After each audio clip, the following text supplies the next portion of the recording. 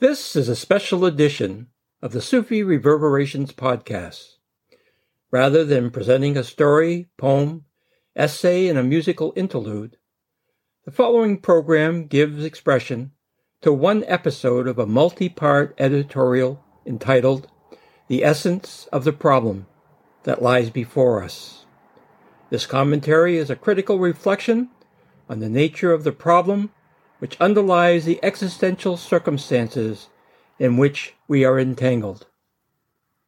The discussion throughout the present commentary has focused exclusively on A, the nature of various aspects of the framework to which the amended Constitution gives expression, and B, the character of some of the rights, powers, entitlements, or responsibilities that are entailed by the kind of constitutional framework that is being engaged. The working premise of the current commentary is this. Given that such a constitutional structure exists, then what are some of the possible implications inherent in that arrangement? With respect to both A and B, special attention has been directed towards the nature of the role that the initial statement concerning religion in the First Amendment might play in various constitutional considerations. In addition, special attention has also been directed towards considering the possible relevance that the Ninth and Tenth Amendments, as well as Article 4, Section 4, might have when trying to critically reflect upon the nature and potential of the United States Constitution.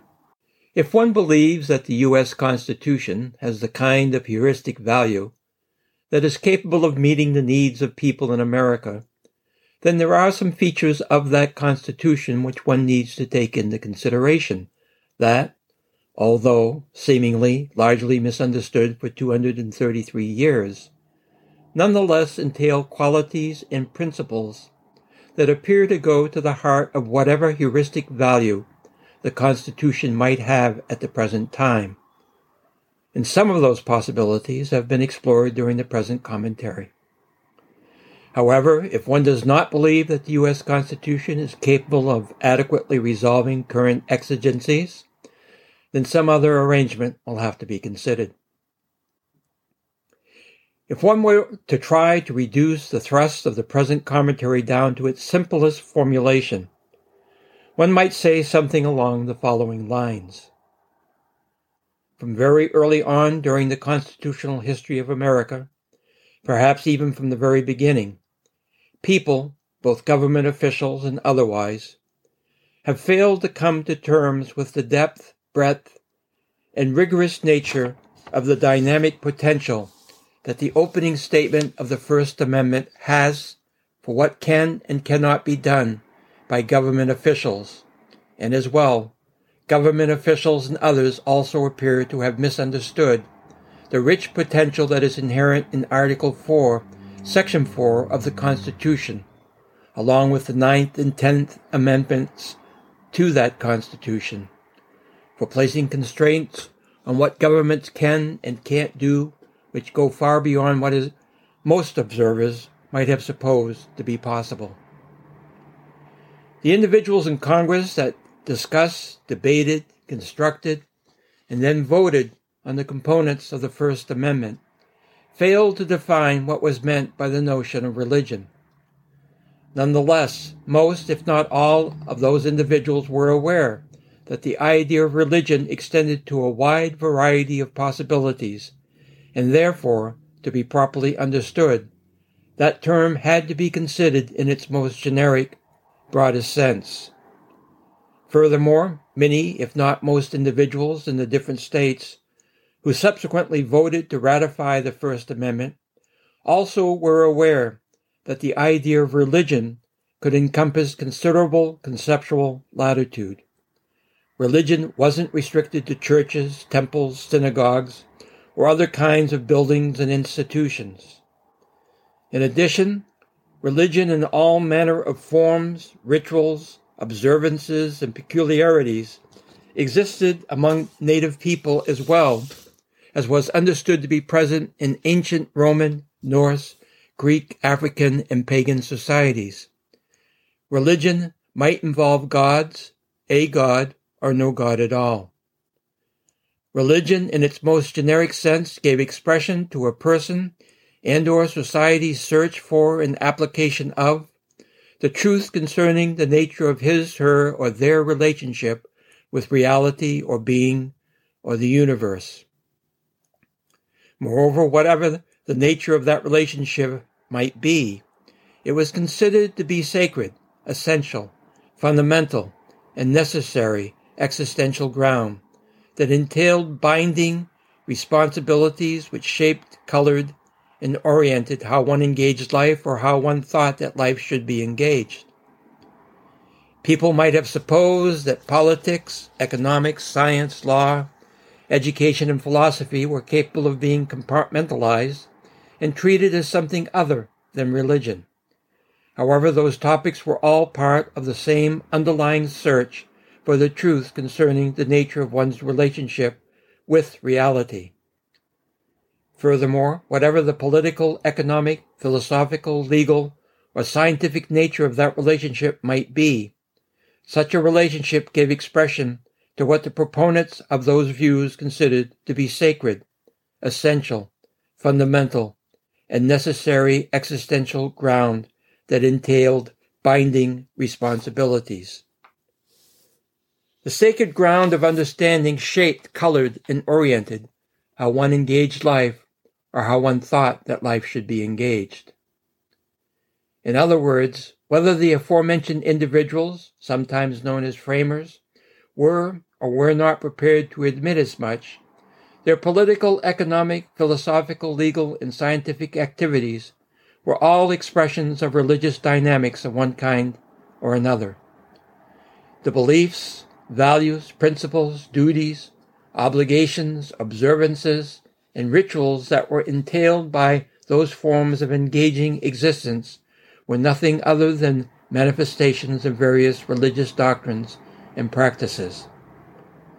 The individuals who discussed, debated, reflected upon, codified, voted on, and ratified the First Amendment might have allowed themselves to suppose that religion is something apart from the activities of politics, economics, law, science, banking, and so on. However, if they did permit themselves to proceed in the foregoing manner, then they were merely deluding themselves and didn't properly recognize, understand, or appreciate what they were doing, or what, in a very religious, evangelical manner, they were seeking to impose on their own generation of citizens, as well as all subsequent generation of citizens. If good government is limited government, then one needs to understand how the Constitution has the potential to provide precisely that, namely, limited government. However, to accomplish such an understanding requires a person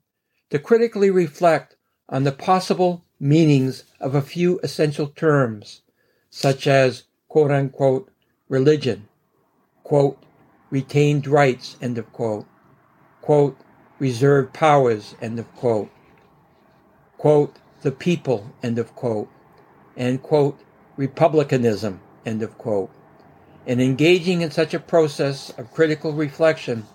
is primarily what the present commentary has sought to do.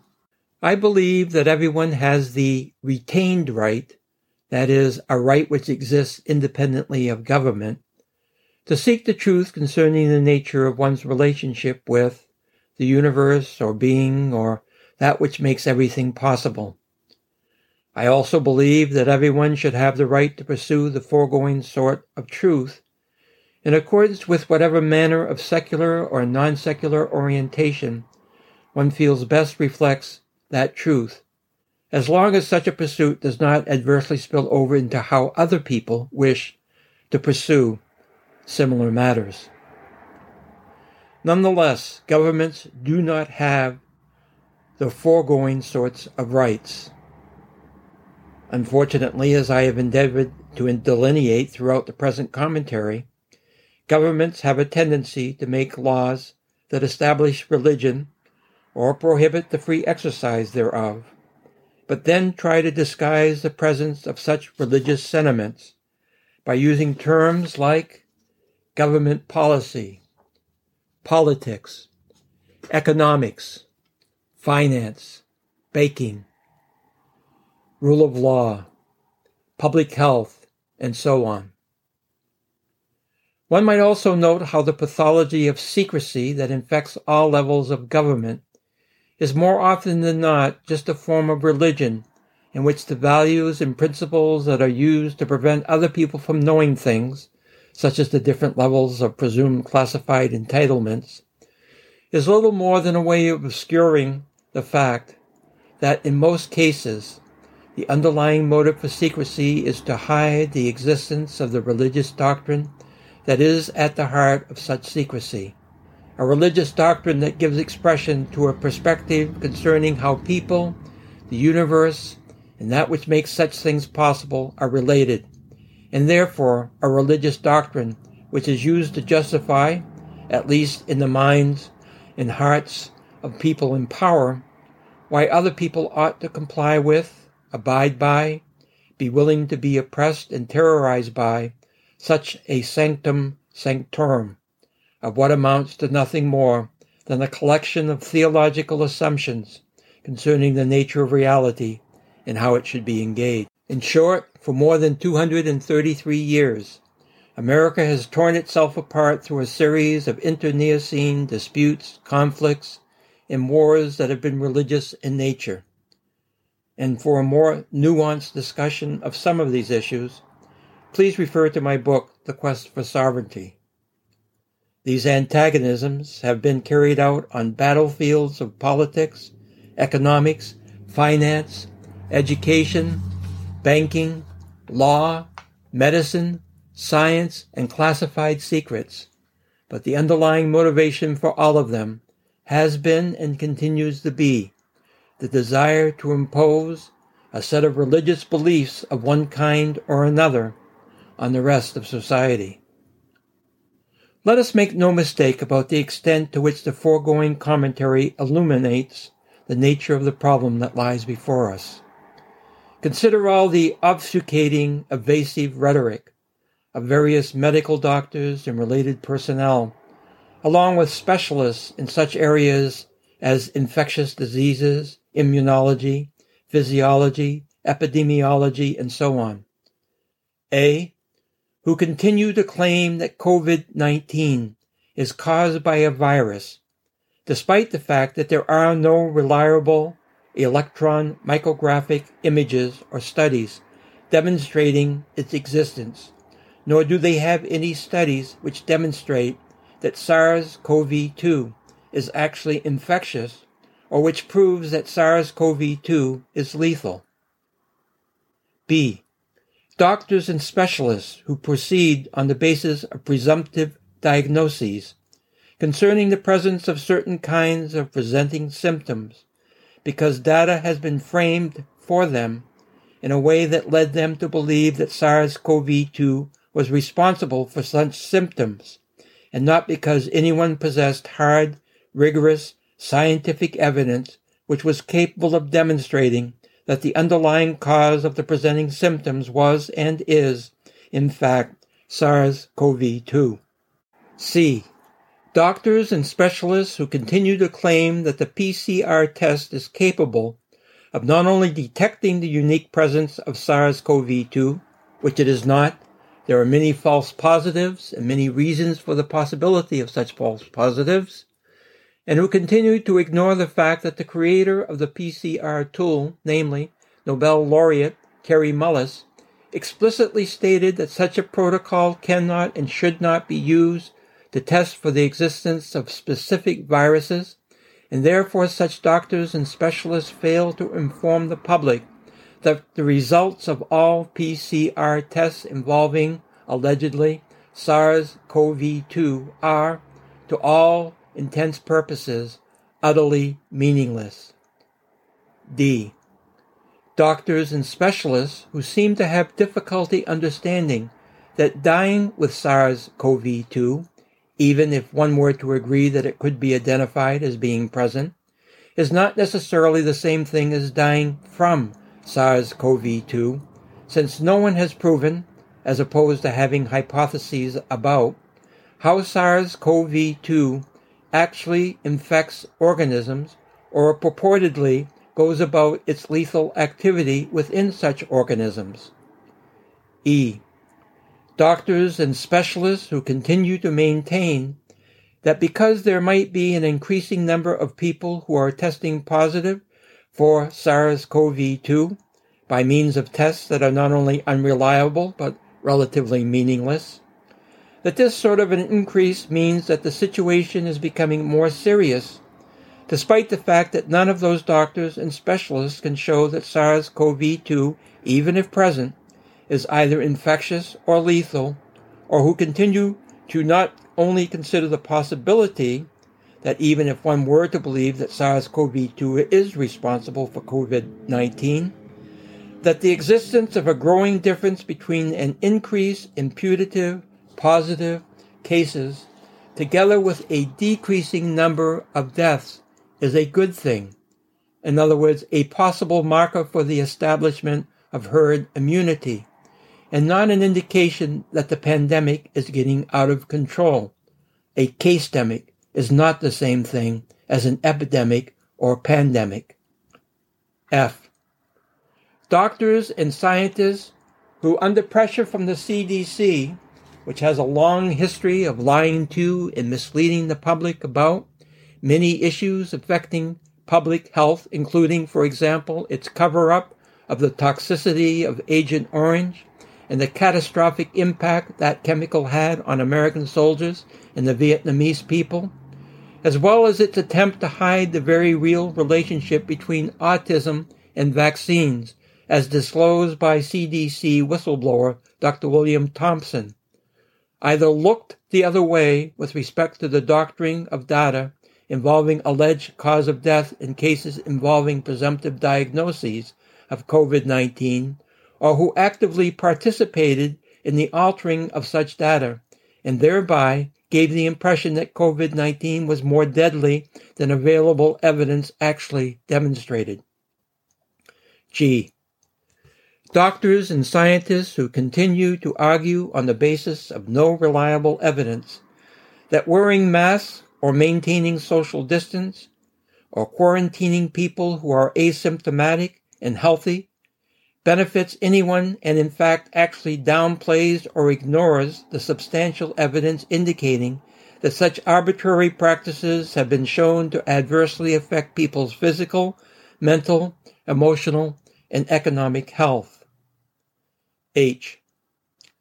Doctors and scientists who continue to be unwilling to address the substantial amount of evidence which tends to indicate that the biggest problem associated with COVID-19 might not necessarily be the disease, whatever its nature might actually be, but rather involves an iatrogenic dimension in which doctors have misdiagnosed, mistreated, and misunderstood the nature of the COVID-19 phenomenon.